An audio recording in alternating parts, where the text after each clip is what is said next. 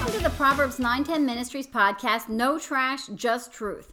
We're your hosts and co-founders of Proverbs 910 Ministries, Chris Paxson and Rose Spiller. We're continuing in our series, Real Truth About Real Stuff. And today, we're going to talk about demons and more specifically, Satan. Chris, you and I are on the same page when we say we don't want to give Satan and his dominions 1 second of attention. You're absolutely right about that. We're always on the same page about that. But you and I are also on the same page about the fact that he's getting a lot of attention, way too much attention, even from Christians. And the way to stop this is to look at truth about what Scripture says about him. That's a great point. The Barna Group, which in their own words, and I'm quoting, is an organization that provides spiritual influencers with credible knowledge and clear thinking, enabling them to navigate a complex changing culture. Recently, they asked 1,871, I don't know why they chose that number. It's crazy. Self-described Christians questions about God, Jesus, the Holy Spirit, Satan, and demons. So this question was posed to them. Do you believe Satan is real? 40% strongly agreed that Satan is not a living being, but just a symbol of evil. While 20% said that they agree somewhat that Satan is not real. 20% of these Christians said that they believe Satan is real. While 10% said that they somewhat agree that he's real, and 8% said they just didn't know. Chris, how does someone believe you're somewhat real? I mean, I don't know. You're either real or you aren't, right? It just makes no sense. It makes no sense at all. But of these self-described Christians, 17% say they somewhat believe that Jesus had sinned while on earth, and 20% said they somewhat believe that the Holy Spirit is a living being. So there you go. I'm never like that. I was like, I feel this way, or I feel this way, or I know this, or I believe this. Right. Or I don't. It sounds like too many of these people are somewhat indecisive. Somewhat. But sadly, a lot of garbage is out there about Satan and his demons. And that's probably adding to the confusion that we're seeing in this Barna thing. So let's see if we can shed some biblical truth on Satan and his demons. And History.com defines Satan or the devil as the personification of evil and the nemesis of good people everywhere. Sounds like every villain in a superhero movie. It does. And there's two problems with this definition. First, Satan is not a personification of evil. The definition of personification is the representation of an abstract quality in human form.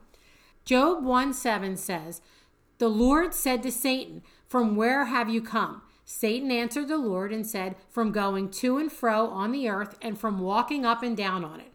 I'm pretty sure God the Almighty would not have a conversation with an abstract quality. Satan is a real living being. Absolutely. And the second problem is to say that he's the nemesis of quote-unquote good people everywhere. First, Jesus himself says that nobody's good. And second, this makes it sound like Satan's objective is to go after morally upright people, which is not the case at all, Rose. Mm-mm. It wasn't us that Satan rebelled against, it was God. And while it's true that he would like to destroy all that's good and holy because of his hate for God, his main objective is to get at God. He does this by going after those whom God loves. Peter affirms this in 1 Peter 5:8-9 when he says, "Be sober-minded, be watchful, for your adversary the devil prowls around like a roaring lion, seeking someone to devour. Resist him, standing firm in your faith." Satan is our adversary because we belong to God. And Chris, that perfectly leads into another misconception, one we've mentioned many times, but it's worth mentioning again. Yes, Satan rebelled against God, and we're going to look at that in detail in a minute. And yes, Satan and his demons attack the people of God to try and get at God. But God is sovereign over it all. It makes your head spin a little. But Satan cannot and does not do anything without God allowing him to. And you might be thinking, well, wait a minute. God lets Satan whisper lies to me and mess with me? The answer is yes. And we're going to talk about why. We are. But before we get too far ahead of ourselves, let's start at the beginning. And the beginning of the story about Satan is not in the garden when he encounters Eve in Genesis. It's actually in Isaiah 14 and Ezekiel 28. First, Isaiah 14:12-14 says, "How you are fallen from heaven, O day star, son of dawn. How you are cut down to the ground, you who laid the nations low. You said in your heart, I will ascend to heaven above the stars of God. I will set my throne on high. I will sit on the mount of assembly in the far reaches of the north. I will ascend above the heights of the clouds. I will make myself like the Most High." And then in Ezekiel 28, verses 14-17, it says, "On the day that you were created, they were prepared. You were anointed guardian cherub. I placed you. You were on the holy mountain of God. In the midst of the stones of fire you walked. You were blameless in your ways from the day you were created till unrighteousness was found in you. In the abundance of your trade you were filled with violence in your midst, and you sinned. So I cast you as a profane thing from the mountain of God, and I destroyed you, O guardian cherub. From the midst of the stones of fire, your heart was proud because of your beauty. You corrupted your wisdom for the sake of your splendor. I cast you to the ground. I exposed you before kings to feast their eyes on you." Rose, we do need to point out, if you look at these two passages in the Bible, the Isaiah passage has the heading that it is being written to the king of Babylon, and the Ezekiel passage to the king of Tyre. We don't have time to go into all the exegesis on this passage to show that while this may have been addressed to human kings of Babylon and Tyre, it's ultimately a commentary on Satan. As Ligonier Ministries says, though Isaiah and Ezekiel do not write explicitly concerning Satan, they may be and probably are writing implicitly concerning his person. And as you said, Chris, we don't have time to go into all the intricacies and show all the verses of how scholars come to this conclusion. But while Babylon and Tyre were real places, they're also used throughout Scripture as symbols of evil and rebellion against God. But a couple things from the verses we need to point out. Both passages tell us that once Satan was in heaven. In the Isaiah passage, it's verse 12, "How you are fallen from heaven." And the Ezekiel passage, it's in 13 and 14. "On the day that you were created, they were prepared. You were an anointed guardian cherub. I placed you. You are on the holy mountain of God." Satan was an angel created by God. He's not eternal. He had a definite beginning, and as we're going to see in a bit, he has a definite end. Exactly. And who gave him that beginning, and who's going to bring him to an end? God. Just as God is sovereign over every single detail in our lives, he's sovereign over every single detail of Satan and his demons. God is omniscient, meaning he's all-knowing, and that knowledge is perfect because everything about God is perfect. Do you think Satan, or Lucifer as he's called, rebelling was a surprise to God? Of course it wasn't. There's a great mystery here, and that is how Satan could fall when there was no evil present at all in his creation. We don't know the answer to this, and we won't ever know on this side of heaven. And what we do know, that it was no surprise to God.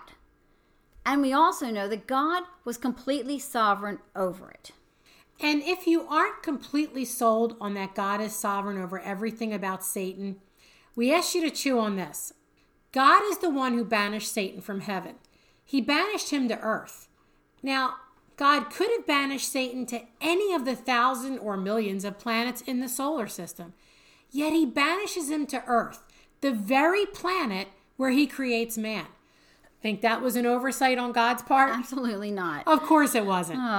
Although we can't understand all of what God was doing or planning, we do know that everything that happened and continues to happen, Satan's creation, his rebellion, his banishment to earth, man's creation on earth, man's fall, Satan's continued evil, and ultimately the redemption of God's people is all part of God's plan.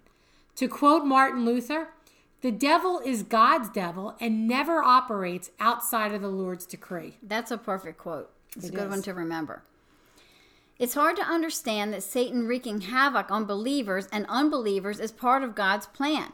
But that's where faith in who God is and that he's completely good comes in. And we need to concede that it's just something our finite minds can't grasp. But what we want to be sure to point out is that God didn't make anyone sin. That includes Satan, his demons, Adam, Eve, all of us actually. God doesn't make someone sin. He doesn't have to. When left on our own, we'll do it ourselves.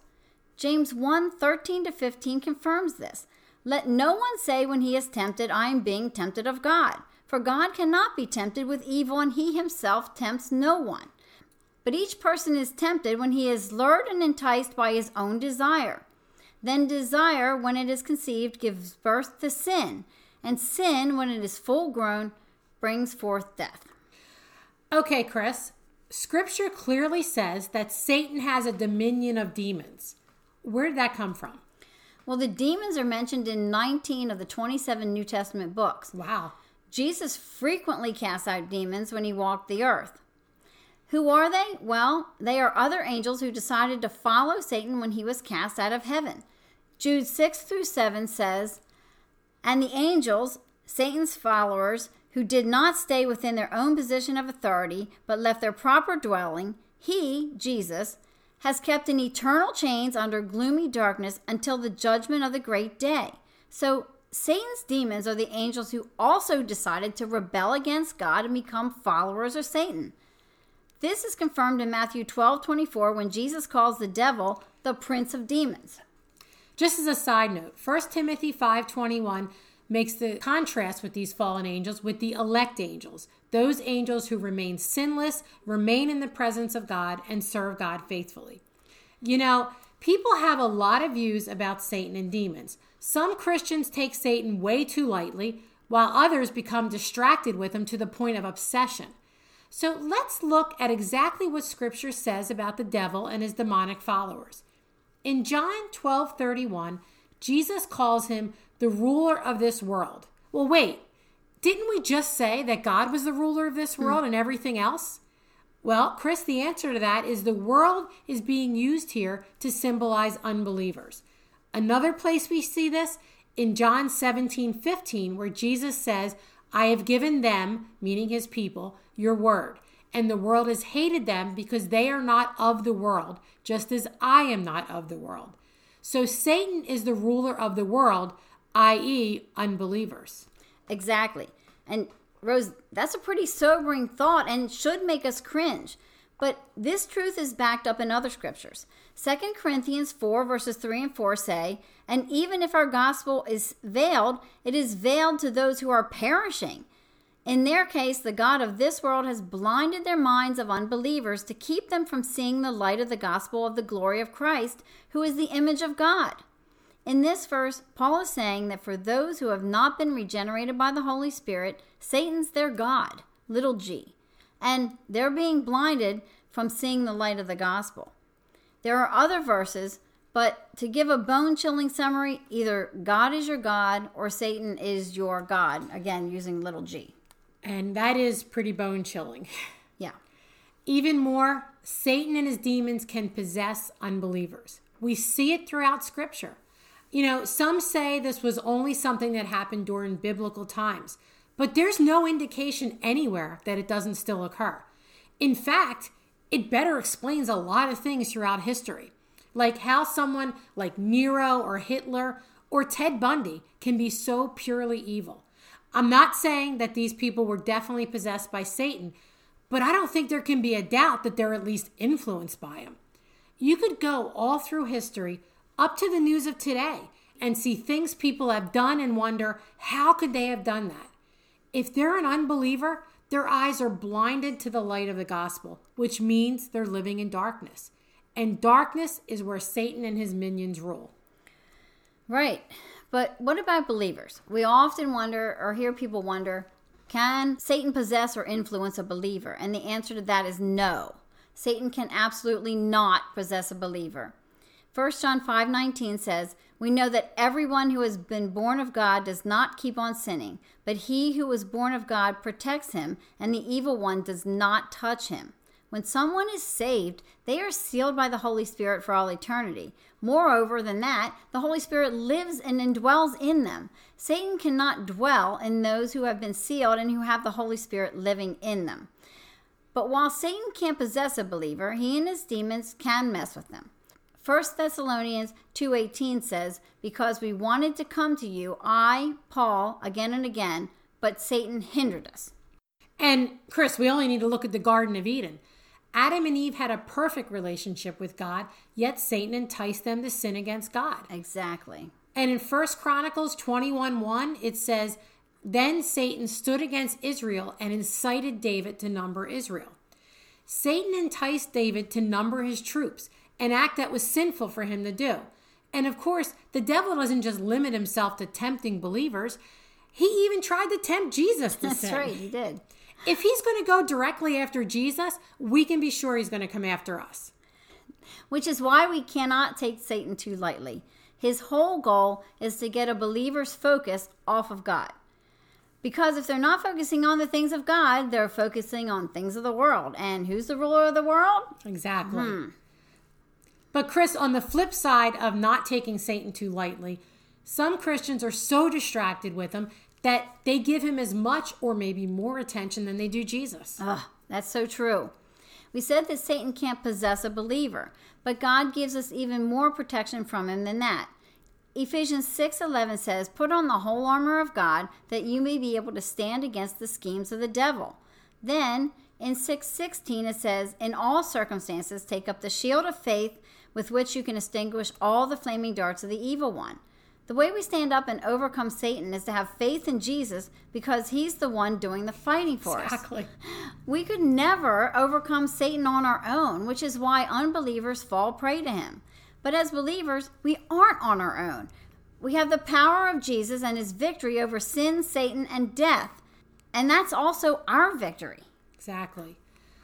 Jesus is the one who deserves our worship, our praise, our time, and our energy, not Satan. Don't let your fear of Satan become an idol. So rather than walking around denouncing Satan, as some will tell you to do, pray.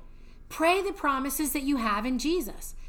As 2 Peter chapter 1, verses 3 and 4 say, "His divine power has granted to us all things that pertain to life and godliness, through the knowledge of him who called us to his own glory and excellence, by which he has granted to us his precious and very great promises, so that through them you may become partakers of the divine nature, having escaped from the corruption that is in the world because of sinful desire." That's a great thing to remember. And I think we should end with this, with the end of Satan, actually, and his demons. 1 Corinthians 15, verse 4 says, "Then comes the end, when he, Jesus, delivers the kingdom to God the Father after destroying every rule and every authority and power." Christ has already defeated Satan at his resurrection, but that victory's not yet come to completion, and that's why the devil and his minions are still at large. But when Jesus comes back, he will bring victory to completion, and as Revelation 20, verses 9 and 10 tell us, "Fire came down from heaven and consumed them, and the devil who had deceived them was thrown into the lake of fire and sulfur, where the beast and the false prophet were, and they were tormented day and night forever and ever." I love that. Me too. And I love the promise in 1 John 5:4. "For everyone who has been born of God overcomes the world. And this is the victory that has overcome the world, our faith." We as believers don't have to fear anything, including Satan, sin, and death. Jesus has given us victory over all of these, and we demonstrate that victory through our faith in him. So let's not waste time and energy fearing Satan or what he could do to us. Instead, let's concentrate on the one who has already defeated him. And at the end of that Ezekiel passage we read earlier, it says, "You have come to a dreadful end, and you shall be no more forever." But we do want to give you all a warning from Paul in 2 Corinthians 11, verses 12 to 15, which says, "And what I am doing I will continue to do, in order to undermine the claim of those who would like to claim that in their boasted mission they work on the same terms as we do. For such men are false apostles, deceitful workmen, disguising themselves as apostles of Christ. And no wonder, for even Satan disguises himself as an angel of light. So it is no surprise if his servants also disguise themselves as servants of righteousness. Their end will correspond to their deeds." Another bone-chilling verse. Yes. And John reiterates this in 1 John 4, 1-4. Beloved, do not believe every spirit, but test the spirits to see whether they're from God. For many false prophets have gone into the world. By this you know the Spirit of God. Every spirit that confesses that Jesus Christ has come in the flesh is from God. And every spirit that does not confess Jesus is not from God. This is the spirit of the Antichrist, which you heard was coming and now is in the world already. Little children, you are from God, and you have overcome them. For he who is in you is greater than he who is in the world. They are from the world. Therefore they speak from the world, and the world listens to them. We are from God. Whoever knows God listens to us. Whoever is not from God does not listen to us. By this we know the spirit of truth and the spirit of error. There are false teachers out there. Some are so blatant that they're easy to spot, but others not so much. There are those who will say that they're from God, and they may even talk about Jesus as if they're believers, but they aren't. When you delve into what they're teaching, they aren't teaching Jesus is from God and that he's their Lord and Savior, even if on the surface they may seem like it. What they are teaching is that they are Lord and they are their own God. We need to test them to make sure that we don't fall prey to their teaching. What they're peddling is from Satan and not from God. The best defense and offense against them is to study the truth of God's word so that we can recognize the lies when we hear them. Agreed. And that's a good place to end today. We hope we've shed some light on a very dark subject. Thanks for tuning in. Don't forget to subscribe to this podcast on whatever platform you listen to. Also, please consider giving us a review. We'd greatly appreciate it. We would. And one last thing, if you have or are planning to purchase our book and study guide, No Half-Truths Allowed, Understanding the Complete Gospel Message, message us on any of our social media platforms. We're giving away free access to corresponding teaching videos for each chapter to everyone who gets the book and study guide. Have a blessed day.